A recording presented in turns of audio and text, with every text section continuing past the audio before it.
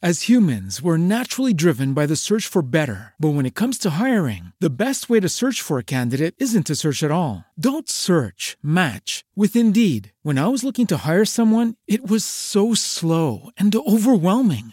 I wish I had used Indeed. If you need to hire, you need Indeed. Indeed is your matching and hiring platform with over 350 million global monthly visitors, according to Indeed data, and a matching engine that helps you find quality candidates fast. Ditch the busy work. Use Indeed for scheduling, screening, and messaging so you can connect with candidates faster. And Indeed doesn't just help you hire faster. 93% of employers agree Indeed delivers the highest quality matches compared to other job sites, according to a recent Indeed survey. And listeners of this show will get a $75 sponsored job credit to get your jobs more visibility at Indeed.com/podcast. That's Indeed.com/podcast. Terms and conditions apply. We have audio. You didn't put on makeup today? No. That's the fun thing is, like, sometimes I don't put on makeup and I'm like, oh, I feel so empowered. Like, I'm just being real, being me, and I feel great during it. And then I remember that we put this on the internet forever. That's okay, though. You look great. It's okay. Thank you. I think we've just started. Are we recording? Yeah. Whoop, whoop. This is episode 11. 11. 11's my lucky number. It is, yeah. I'm excited for that, and I'm not quite sure how it's going to go because I know we have a little bit of a different vibe going in. What are you talking about? It's great. No, that's always the situation is like you want to keep things really fun and hilarious and upbeat, and I have the more motivational, serious vibe or educational vibe, and yeah, it tends to work out. I think we're going to do both. And I think there is one thing we can absolutely agree with, and it's that we should start with the intro music. Absolutely. Roll it. Max and Dads, wholesome chaos. Max and Dads, wholesome chaos. So what have you been up to? I know you just did an audition. You've been doing more auditions with your acting agent, and how's that going? It's going really well. I love it so much. Can I ask you this? Like, it used to be like when you got auditions, you go into a room and you read with the director or whoever's doing the casting, and there was kind of a live environment where you get to meet people, and now it's all like self-tape because of COVID. And I don't know if that's going to be the way it goes going forward, but what are the upsides and downsides of that experience for you? Genuinely, I prefer self-tapes. I feel like a lot of actors are split because there is like a personal connection that you make with someone when you're in the room for an audition. Like self-tape, you get as many tries as you want. And also it's just like easier to knock them out. If you're an actor working in LA is big, LA is spread out. If you're going to auditions every day, you can maybe make 2 a day. Sure. If you're a full-time actor at home and you wake up and your job is to do self-tapes, you can knock out so many more. And also from the perspective of like casting directors, it's easier in that sense. And I just think overall, like, I don't think we'll ever be 100% back in person again. And I think that that's okay. And plus actors and talent are spread out everywhere. And so you can really broaden your scope of who you're looking at for a part or just kind of open it up to the world and see who you're going to get. Yeah, but so you have to have a studio or something in your house. Yeah, thankfully, I grew up with parents who always had a studio because of the content you have made. And so that was super, super handy. But the really awesome thing, and you don't need a studio. You know, you need a camera, decent lighting. Can you overproduce a self-tape audition? Maybe. It's not so much about the quality of your circumstances, it's about the quality of the performance you're putting off. Okay. The authenticity of the character, whatever. Because they can see through that. These are people who understand, oh, if we put that in our circumstance, like we get some good production on it, then we can see the full potential. For sure, for sure. And I've been working for maybe like the past 6 months when I decided I really wanted to get back into acting. Because a lot of people don't know this, but like I don't want to say I was a child actor. I was a not very successful child actor. I feel like when you say you're a child actor, you're like, oh yeah, people think of the big fame stories of kids who blew up and then they had drug addiction and their whole life went sideways. Well, and that for sure wasn't my case. Like I booked very small things, like in Atlanta, but I did grow up acting and stuff like that. You always had parts of kids that were like abused. Or tormented. I was told time and time again that my casting type was abused child. And like growing up, that's a weird thing to comprehend because It's a weird thing for a parent to hear too. yeah, you're in these acting classes, and over and over again, they're telling you like you want to know your type, you want to master it. So like you're the person they go to for that. But the majority of the time, it's like, oh, you're the nerd or you're the mean girl. I was just Or straight you're the up girl told, next door. Like I thought you'd be like more like the girl next door. Yeah, I was actually put in a cage in the back of a truck one time. Like that was my cast type. Yeah, or you were the typecast. girl that was going to be like, you know, with your sister, like put through this whole like sexual trafficking kind of exploitation realm. That was heavy. Or like in a toxic family where my parents are yelling and fighting and like telling me to shut up and all this stuff where it was just, it was an interesting thing as a kid. Very different than your actual upbringing, I hope. Oh yeah, for sure. That's good. But, so how do you feel about when the audition's over? Like whether or not you're going to get it? Do you worry about that? Do you think about that? I mean, of course I think about it because I'm the type of person who gets so far ahead of myself no matter what. Like my friends and I always joke in situations, we'll talk about one encounter and we'll be saying all these different things. We're 10 steps ahead. We are 10 steps ahead right now. We need to chill out. But no, really all you can do is kind of say, I did my best. And at the end of the day, someone's going to be right for the part. And maybe it's you and maybe it's not. And there's nothing you can do about it. Yeah, it's not your fault if you're not right for the part. You do your best and you're either the fit they want or you're not. You know what I mean? The way I look at it is if you don't get that one, you're eventually going to get a part, you know, with for something that's right for you. And that one is just like one step closer. So I didn't get this one. Okay, good. I'm one audition closer to the one I am going to get. Yeah. But that's excellent. You know, you talked about staying calm, staying cool. You know what I was doing this morning? What? I was staying cool and calm with the Calm app. Oh, nice. And they're actually our sponsor for this. And it was so cool because what I was doing is I was listening to the California beach seascape as I was preparing for this audition. I first did a meditation, which was really amazing. And then I did that while I was like writing and thinking, and it was excellent. And it got me to thinking that, you know, a lot of people right now are dreaming about being in these beach getaways, but they can't travel right now or they're nowhere near the ocean. So you need to maybe get creative too. And with the Calm app, you can listen to the relaxing sounds of waves or nature or anything else and give yourself a break wherever you are. We're partnering with Calm, the #1 mental wellness app, to give you the tools to improve the way that you feel. Clear your head with guided daily meditations, improve your focus with Calm's curated music tracks, and drift off to dreamland with Calm's imaginative sleep stories. And if you go to calm.com/chaos, you'll get a limited time offer of 40% off a Calm premium subscription, which includes hundreds of hours of programming, and new content is added every week. Over 100 million people around the world use Calm to take care of their minds, sleep more, stress less, live better with Calm.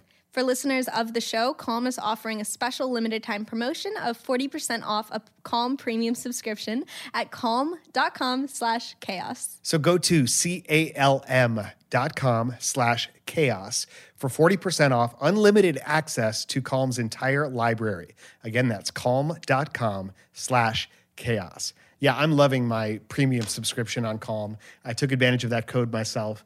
I love doing that. I love supporting our own sponsors on our show. And if you enjoy this show, then please also consider going out there and supporting our sponsors. You can actually go to the Wholesome Chaos website, and there's a sponsor link to all the codes for all of our sponsors that have supported us thus far, and you can continue to show them the love and show them that you appreciate their sponsorship of this show too.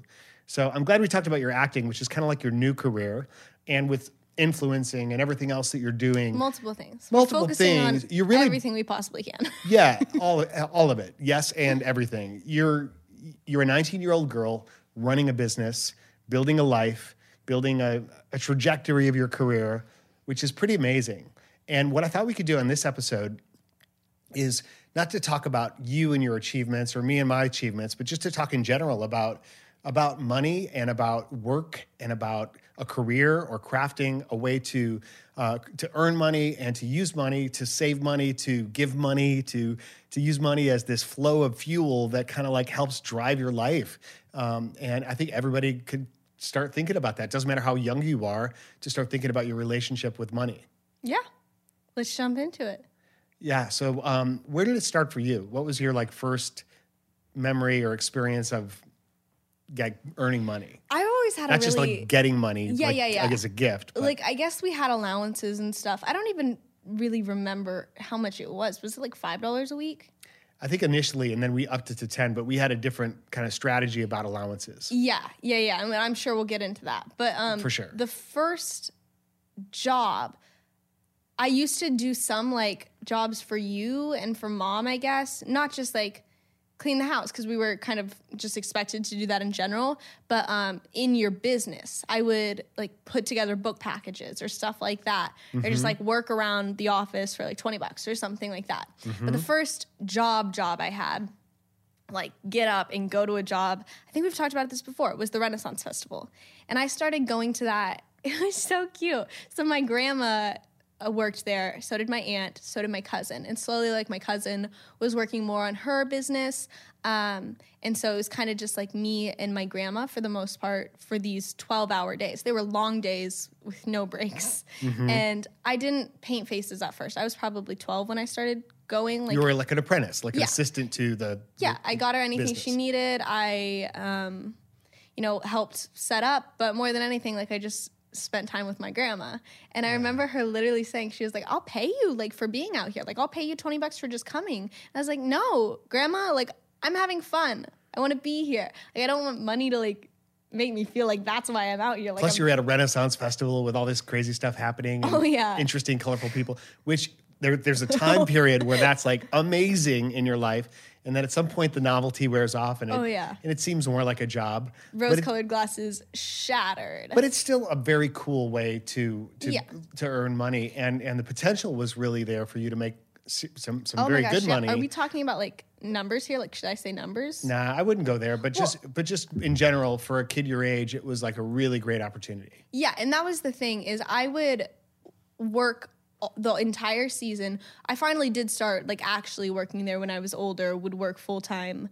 And I would work, I missed every single graduation party all throughout high school except 2, I think, because I was working, which was tough. Like, Yeah. I know it's like, when you actually think about it, it's like, okay, you could go make money, or you could go to this thing that you're probably not going to remember in 10 years for someone you don't even know that well. But it was something that really hit where I was like, God, this sacrifice, but I'm working. And at the time, a lot of my friends weren't working, so people didn't really get it as much. But now with more friends working, they're like, oh no, that was totally the right call. Like, And there were some days where the money was great, and some days where it was rained out, and you were Oh just my sitting on gosh. your butt all day long doing nothing. And it's kind of like Yeah. you have to go through both. yeah, and especially a lot of the times I was going, the season was towards the end of the year. It was like April, May, June, or whatever. And so that was finals for me.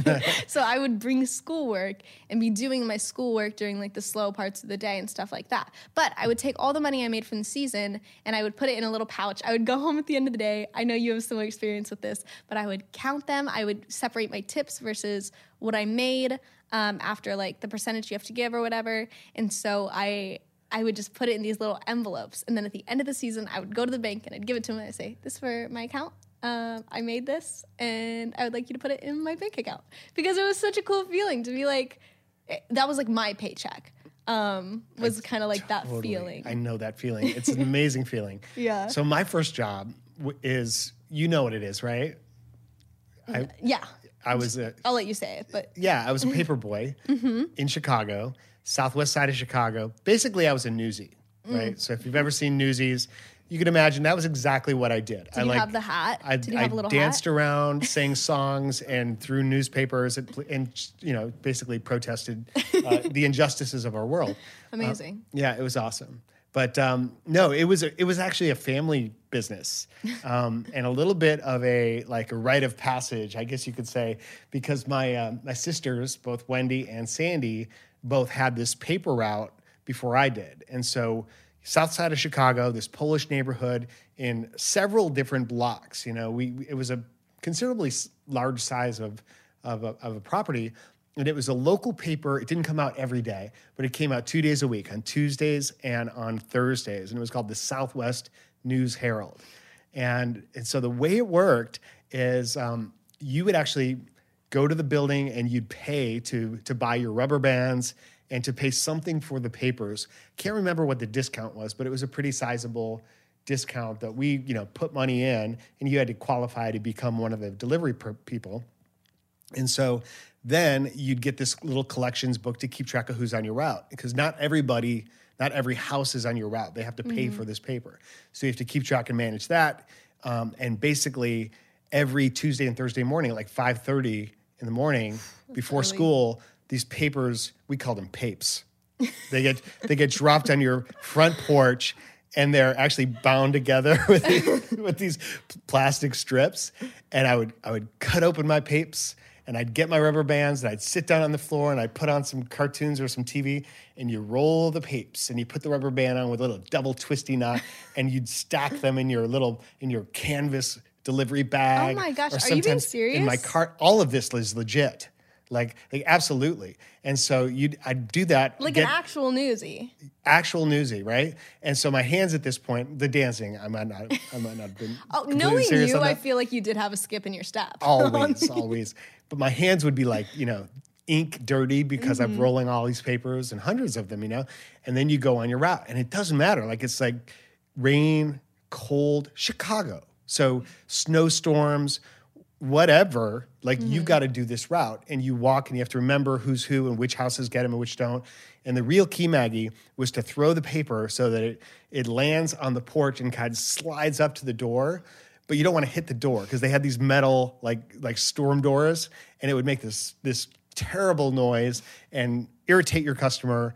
And plus it was extra hard because I would typically run and do like a split leap in the air and then throw the paper between my legs to the door just to make it interesting. Yeah, no, of course. Yeah. While singing. And then at the end of every month, you got to go collect. This is how you get paid. So I had my collections book with all my customers, and I literally go door to door, and it was 85 cents for the paper subscription because you get discounts. They were like coupon codes and things like that. And so I would knock on the door. If they were home, they answered the door. Sometimes they're not home. Hi, I'm Dan. I'm collecting for the Southwest News Herald. That's what you say like hundreds of times in a day. And it was 85 cents. And most of the time they would give you $1 and say, keep the change. Nice. But a lot of them wanted the 15 cents back. So I always had a pocket of dimes and nickels to make change as I would go and do my route. And some customers are just, you can't catch them at home, whatever. But I remember that's how I did it. My sisters did it before me. Wow. It was a pretty cool experience. Yeah. I'll never forget when I first earned enough money because I'd save it in this little wooden box. And I still have the wooden box. And for whatever reason, I must not have had paper nearby or whatever, but at some point I counted up the money that was inside and I wrote it on the actual box itself. It was like $90. And it was what I was saving was about $90 to go buy my first big ticket item with my own money, which was for me a BMX bike. And I remembered that so vividly. That meant so much to me to be able to use money that I earned to do something I wanted and driving down that bike. And I also I bought special alloy handlebars to really make it custom. Yeah. And it just was like my bike that I earned. It just felt so fantastic. Do you have anything like that of I can't I get to use my money. I'm happier because I get to do this with money I earned. Honestly, so I guess the first thing, this is kind of the only thing I can think of at the moment, but my first phone, I was in 5th grade, which me being 19 now, I'm looking back and I'm like, don't give your 5th graders phones. Don't do that. Yeah. But to be fair, you didn't give it to me, and it also wasn't a smartphone. This was 20 while ago. I actually have no idea what year. I was in 5th grade. I'm 19 now. Someone out there can do the math. But I went to the store and I bought a slide phone. So essentially all I could do was really text friends, the 2 other friends who had phones or something, and text my parents and play 2 little games. I feel like there was this game you play, kids play, of everybody needs one. This is how I get, the justification. The justification. Yeah. But in reality, if you could score a phone, they put you in a pretty elite class back then. Yeah. Yeah. And it was also cool because I bought it with my own money and I also paid for the service. It was It was mine. And I bought a case. Oh my gosh, I want to find this phone now. I bought a case and it was black and purple zebra stripe. And it's just also Hannah Montana was like peak at the time where they would pull out their phones and the little slide, like the noise it made. It's just so good. And so I remember feeling really like, that's my phone. But even now, you take, even though you're only 19 and still, in our care, you take great pride in spending your own money, like doing stuff for your friends, like doing things for us. You bought mom a gift. Yeah. My friend and I, this is actually funny. My friend and I were on Rodeo, and we walked into Coach. And like every single purse we saw, we fell in love with. We were like, oh my gosh, I love this. I love this. I want it all. I want the collection. We had a very nice lady helping us. Her name was Sonia. And we were like, Sonia, we want this commission for you. Like, we want this to be a good day for everyone. Did you try to negotiate? No. I'm such a pushover. But we found some bags we liked. And then we were like, we're going to take a lap. We're going to keep walking. And as we were walking outside of the store, I was like, I am having a really hard time justifying this purchase for myself because it's a lot of money for a bag for myself to look cool. and I told her, I was like, what way I could justify this is if we got it for our moms. And both of us immediately were like, I love this idea because we still get to go buy a Coach bag. We still get to walk around with it for the rest of the trip. And then we get to give it to our moms. And like, I knew my mom wasn't going to buy herself a nice bag. She would never buy that for herself. For the past, I'm so sorry to expose you like this, Mom, but she has had this bag for the past like 8 years that is a Vera Bradley like tote. And the hand, it was a gift to her, not allegedly. It was a gift. It was actually, yes. And the bag's ripping. Like the handles are ripping and she's still like, no, it's good. It's good. And so I got her this Coach tote that I told her, it's like, you're a girl boss. You need your girl boss bag for when you walk into meetings so you can just set it down. And like, it's made Thank known. you for doing that. That's so sweet. And I got so much more joy out of it. So than I got for myself. So back to the subject, because, that is one of the things you do when you have money in your life is you have a chance to be abundant. Not just for yourself, but for others. That you have a way to build wealth, and you don't have to like score some big face painting job, or some huge like 85 cents per customer paperboy route to begin to build wealth. You can start anywhere. For me, that was the story, and then I started performing and I started earning money that way with the Renaissance Festival for me, which was again, like you said, it's so amazing when you do a show, you're putting out all this energy and you get immediate reward from the audience and ask for money and you get dollar bills.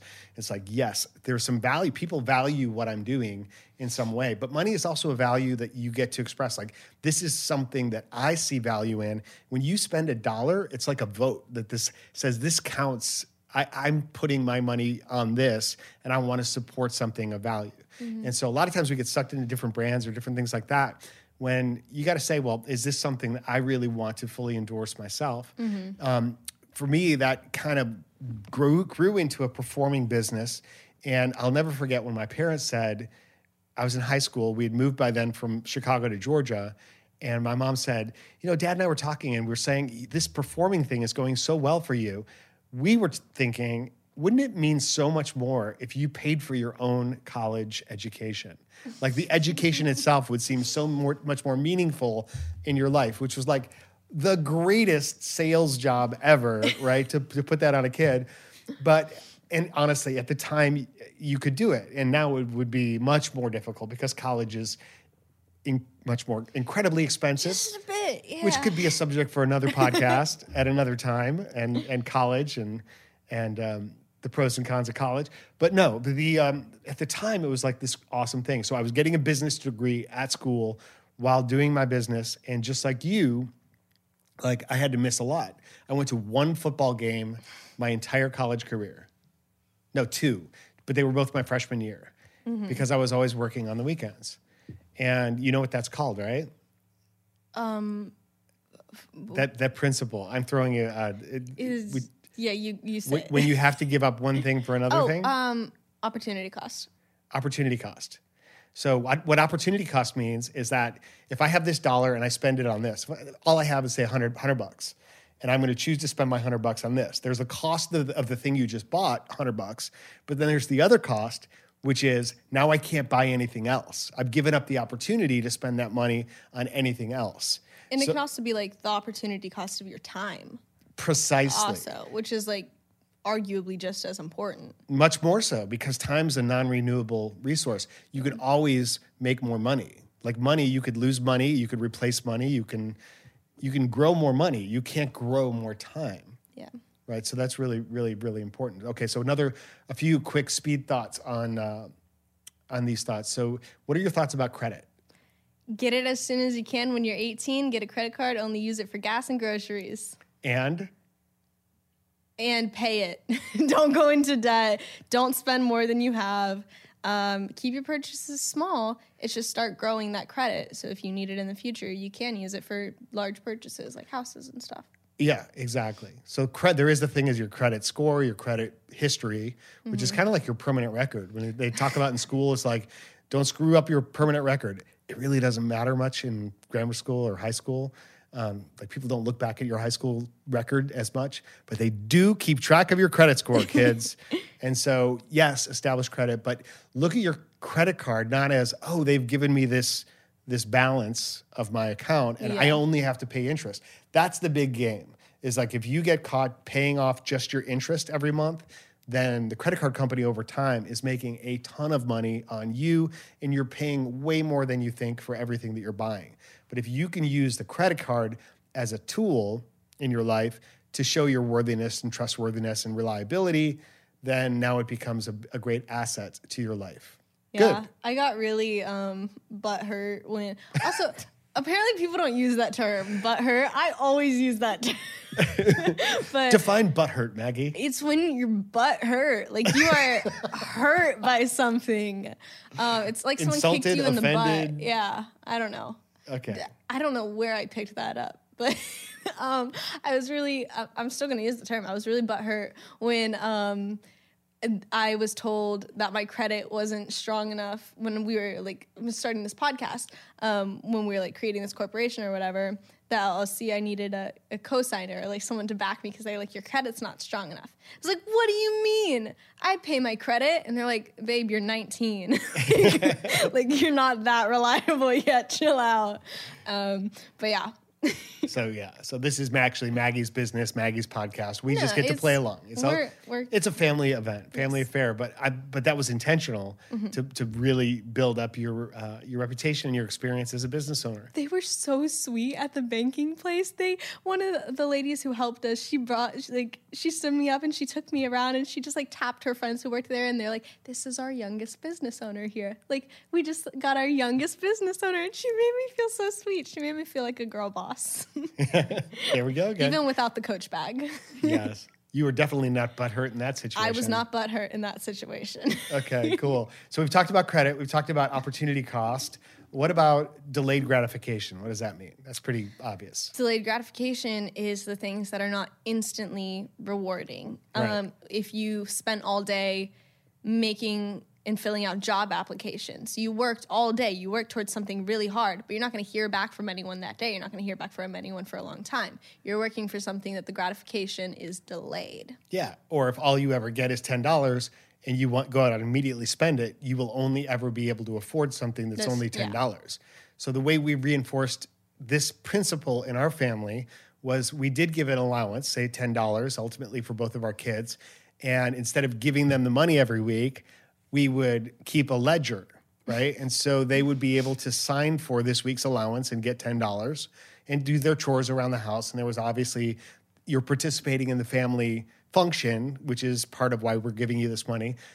Or they could just wait.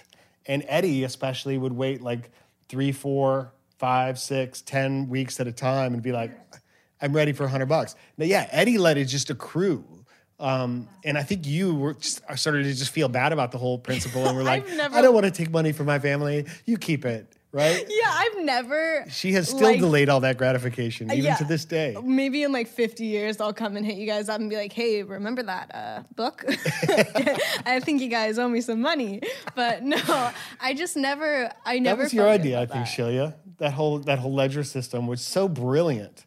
I think that's something that a lot of the families here could really pick up on and maybe implement. And it begins the conversation talking about money. Mm-hmm. The other way we handled that is with regard to like the first car. Mm-hmm.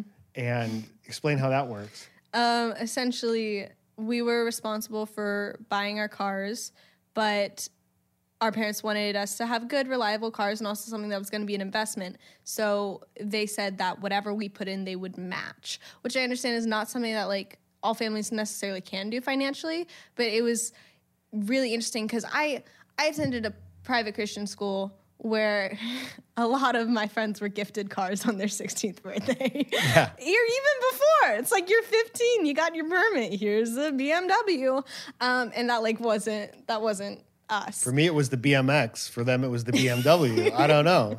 But no, it was a lot more meaningful and helpful. Like, to me, it was a great amount of like compromise or like work between the two of us. Because if I saved up just like $100 more, that was technically like $200 more and stuff like that. And that's what Eddie did. He accrued his savings and also the allowance savings and all that until just before he moved away to college. And so he could get a nice car, which was a really wonderful thing we got to do then, because it's like, you've used this really wisely. Although, what's that? It cost us a lot more. It cost us a lot more, yeah, because So, do you know about supply and demand? Yes. Explain supply and demand. Oh my gosh, I have like, I hate this. Classes. I know. I've never had a good econ class. Yeah, I know. You want to know something so funny? I had a terrible one in high school. Most people college. don't have good econ classes. Nothing against my econ teacher, but my... I don't know if I should tell this story, but I'm going to do it. In econ class, there was couches. Like there were 2 couches, and me and 2 of my best friends were all in the same econ class. And I think it was like the last class of the day or something, where we would get into the class and we would all go sit on the couch and we would like cuddle. Like, my friends and I are all very touchy people. We just like to be held, like to be loved. You know what I mean? Like, just we're touchy people. And so we would just go back, drop our bags, and before class started, we'd all go cuddle on the couch. And it made our teacher really uncomfortable. Yeah, I can see why. And at the time, like, we were like 17. We didn't really think much of it. We were like, oh, whatever. Like, it's whatever. We're just hanging out with our friends. My friend Rachel, her sister's still at Providence, and she said that he took away the couches after we graduated. And he was like, oh yeah, I had to take them away because the previous class like took advantage of them. And I just know he was talking about us. And so I'm sorry for that one. Looking back at it, yeah, that was on us. Real quick econ supply and demand story for me was John Coles, my college roommate. We had a econ class together when I was, anyway, it was awful. This teacher was horrible. Yeah. All he would do is put up a slide and then read the slide and move on. And he was following the book exactly. And so we realized this pretty quick, and we decided we would never go to that class. We would just never once in that whole semester go to that class. And instead we went and we worked out. And at the end of that semester, we were both in great shape. We would just show up to take the tests. We would study the book. And I got an A and John got a B. So it was a good decision. Yeah, econ classes Supply and demand, though, it's basically the idea of what something is worth. If you increase the amount of supply, you essentially lower its effective worth. And if you decrease the demand, you also lower the worth. But if something's in short supply, there's not that many of them, and there's a much higher demand, then the supply, the cost, the price can go up, right? And so it's the idea of scarcity. Makes perfect sense. And so when we think about how new things get introduced to our world, in the beginning, just a few people are going to buy it because so it comes in at this super high price point. It's just innovated, so the cost to produce it is really high. So it's maybe, so the price is up. But when it's able to mass produce it in a way that more and more people can benefit from it, then the price naturally comes down. So supply and demand is also a great way to think about how you can create a career and be of value to people. What is it that only you can do? What is it that people really need where the demand is high? If you're trying to think about starting a business, you're like, don't think about what's my idea for a business. No, you look at it and say, what's the need out there? Where's the demand? And then are there other people doing that? Or if there's not, well, then I can be one of a few from a supply point of view to fulfill that service. And that can help you be a more profitable company. It's how speaking works. You only get one date on the calendar. There's only one August 15th or whatever. And so you can only sell that date once. There's a very limited supply and there's only one of me. And so that effectively drives price up, provided people are in demand of your services. So that's how that works. Make sense? And there's only one Maggie Thurman. There's only one Dan Thurman. And if you want Maggie Thurman in your movie, you're going to have to pay a pretty penny. or just have a good movie and want me in it. And then we'll talk too. Yeah. She'll pretty much do it. Okay. Well, at this point, whatever it is. let's scratch that last bit. Okay. Saving, giving, and investing. Important. We always had saving and charitable as part of our family dynamic too. Like when you make money, we had a conversation about how much of that are you going to save, and I think a requirement, according to my wife, of percentages for saving and then a charitable donation. Well, I think a lot of my perspective on money is rooted in religion. A good bit, kind of like the morality of it. I will say participating in God's abundance. So I get to be a part of that. When about a year ago, when I started first making money, I would say that I was probably never more stressed about money than when I started making money. Because I was like, what do I do? What do I do now? A lot of things are happening. And a few months ago, one of my friends said something about how, like, knowing that everything is, like, even if, okay, sorry, I'm getting ahead of myself. Like, knowing that everything is a gift to yourself, like, I believe it's from God, but, like, insert, your personal experience or whatever. Knowing that everything that I have is a gift from God, it makes it easier to give it to other people because it's not really mine. Right. And also, like, something I feel like everyone can relate to, religious or not, is, like, you can't take your money with you when you die. Yes. Like, it's not about the money, it's about what you do with it. Like, yes. Spend some money on something nice for yourself. Like, go have a fun experience. Spend money on people you care about. Like, those experiences and those feelings. Don't spend all of it, right? Yeah, no, be smart with it. And I love what you're saying because it's, what I was saying earlier was participating in the flow of abundance. It's like, I don't get to, like, keep my money. I can't take it with me, but I can participate in a respectful way in the flow of money by earning it with great care and intention and pride, and by spending it wisely and investing it or supporting things that I care about or giving it away to others who need it. I thank you for saying that. It's so beautiful and great for your mom and I to hear. Eddie's been awesome with his money as well, and he's been very frugal. Eddie went to High Point University as well in his first 2 years, and there was a gentleman president, Nido Qubein, Dr. Qubein, who's a good friend of ours. His one of his sayings, one of his philosophies in life is be prudently frugal and selectively extravagant. Mm-hmm. And I love that. I think we've tried to apply that. Keep your kids convinced you don't have any money. And then when you need to create something of value, then do it then. I think we did a pretty good job with that.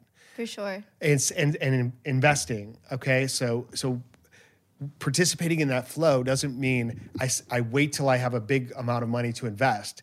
It means you start early and you invest what little you can, and over time that's going to grow. And it's about the habit of spending less. Because, this is the problem you see people who win the lottery or celebrities or athletes get into, is like they earn all this money and then you're like, how can you be broke? How can you be homeless or whatever?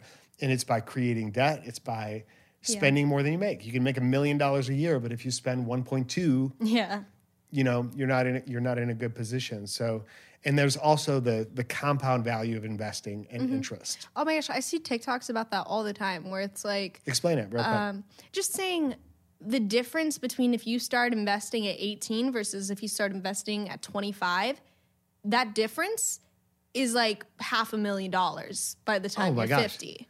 Yeah. Like, yeah, I've been investing a long time. I have like a Roth. I'm looking to get into stocks, still trying to educate myself about that.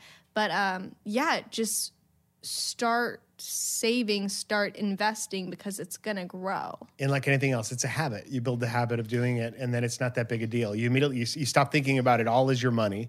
You think about the percentage that you're going to keep or spend or use, and then the rest of it you don't even think about. It just immediately goes away for the future. And also, like, take advantage of the things that do all the work for you when it comes to investing, like a Roth or like a like Dow Jones or something that like. There's a reason or mutual funds. Yeah. Mutual funds are collections of stocks all in a specific market or sector, or you can just have like an index fund, which basically replicates the market generally.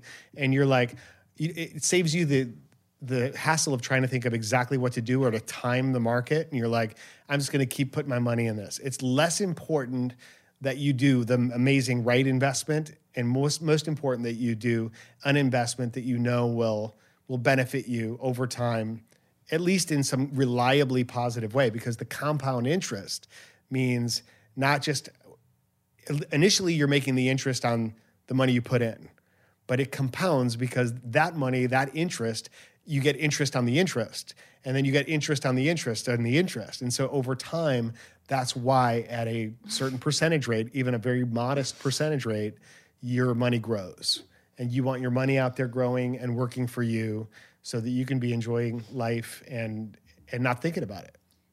And if a lot of those big words didn't make sense to you, do what I did and put money into a Roth. Well, the Roth is the instrument. Okay. Yeah, no, I'm just saying, like, there's a reason people go to school for this for years. There's a reason this is people's full-time job is because it's confusing. But there's people out there to help you. Yeah, and what I'm saying is keep it simple. Yeah, for sure. Well, I know that's not going to be like answering everybody's questions about money, but, it's not something to be ashamed of. Like making money is a good thing. It's a noble thing if you use it wisely and spend it correctly. There's no, there's not really a shortcut. People want to like get lucky and get right. For me in my life, when I've lost the most money has been when I was motivated by a sense of a shortcut, by saying this seems like a really great risk or good deal, or, a lot of time those work. In my case, they have not been wise investments or something I don't completely understand, right? It's like, this is something that makes sense to this person. They're really passionate about it and they look smart. And so I'm going to support what they're telling me, even though I don't quite get it. Make sure you get it. Like, make sure you really understand whatever it is you're doing or investing, and just begin that process of expanding your mind and learning more every step of the way. Yep. So, this has been good. It's been fun. And what's happening next for you, Maggie? You're coming to visit. I'm going to be in Los Angeles. You and Mom are going to be in LA. What do you have planned for us? Oh, so much. No. We're going to do the podcast from LA though. Yeah, we're gonna figure that out. Is that the next episode, or is that the one next after? episode? Oh my gosh, this is going to be amazing. I know. You're gonna have fun. I'm gonna show you and Mom all the highlights of LA, so you want to move there. But yeah. Did you talk to a realtor already? I actually got licensed as a realtor, so you're talking to one right now. Why not? I figured that's like the go-to thing. If never mind, that sounds bad. I was gonna say, I feel like the go-to thing if people don't enjoy college and they're like, I want to go for a different route, it's always real estate. It's like, well, right now it's a good time to be in real estate. Yeah. But nonetheless, that's going to be awesome, and I can't wait to see you, see where you're at, what you're doing, meet your friends, meet your agent, and you'll be hearing all about it on this podcast too, as we're experiencing that in real time. So, wow, that's going to be awesome. I guess that's just next week. Next week? Until then, travel safe. And no, I love you, kiddo. I'm super proud of you. I love you too. And we believe in you, everybody. And we love you. And we wish you all the best. Please support the podcast. Tell your friends about it. If you got people you know in your life who could benefit from what we talked about today, share this with them. And go out to wholesomecast.com. Leave us your own questions. We'll do more questions on the next episode. And we'll talk to you later. Bye. Have a great week. Mags and Dads, wholesome chaos. Mags and Dads, wholesome chaos.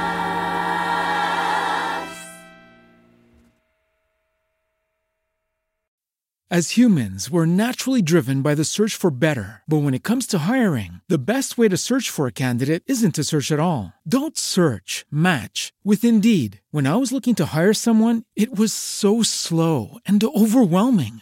I wish I had used Indeed. If you need to hire, you need Indeed. Indeed is your matching and hiring platform with over 350 million global monthly visitors, according to Indeed data, and a matching engine that helps you find quality candidates fast. Ditch the busy work. Use Indeed for scheduling, screening, and messaging so you can connect with candidates faster. And Indeed doesn't just help you hire faster. 93% of employers agree Indeed delivers the highest quality matches compared to other job sites, according to a recent Indeed survey. And listeners of this show will get a $75 sponsored job credit to get your jobs more visibility at Indeed.com/podcast. That's Indeed.com/podcast. Terms and conditions apply.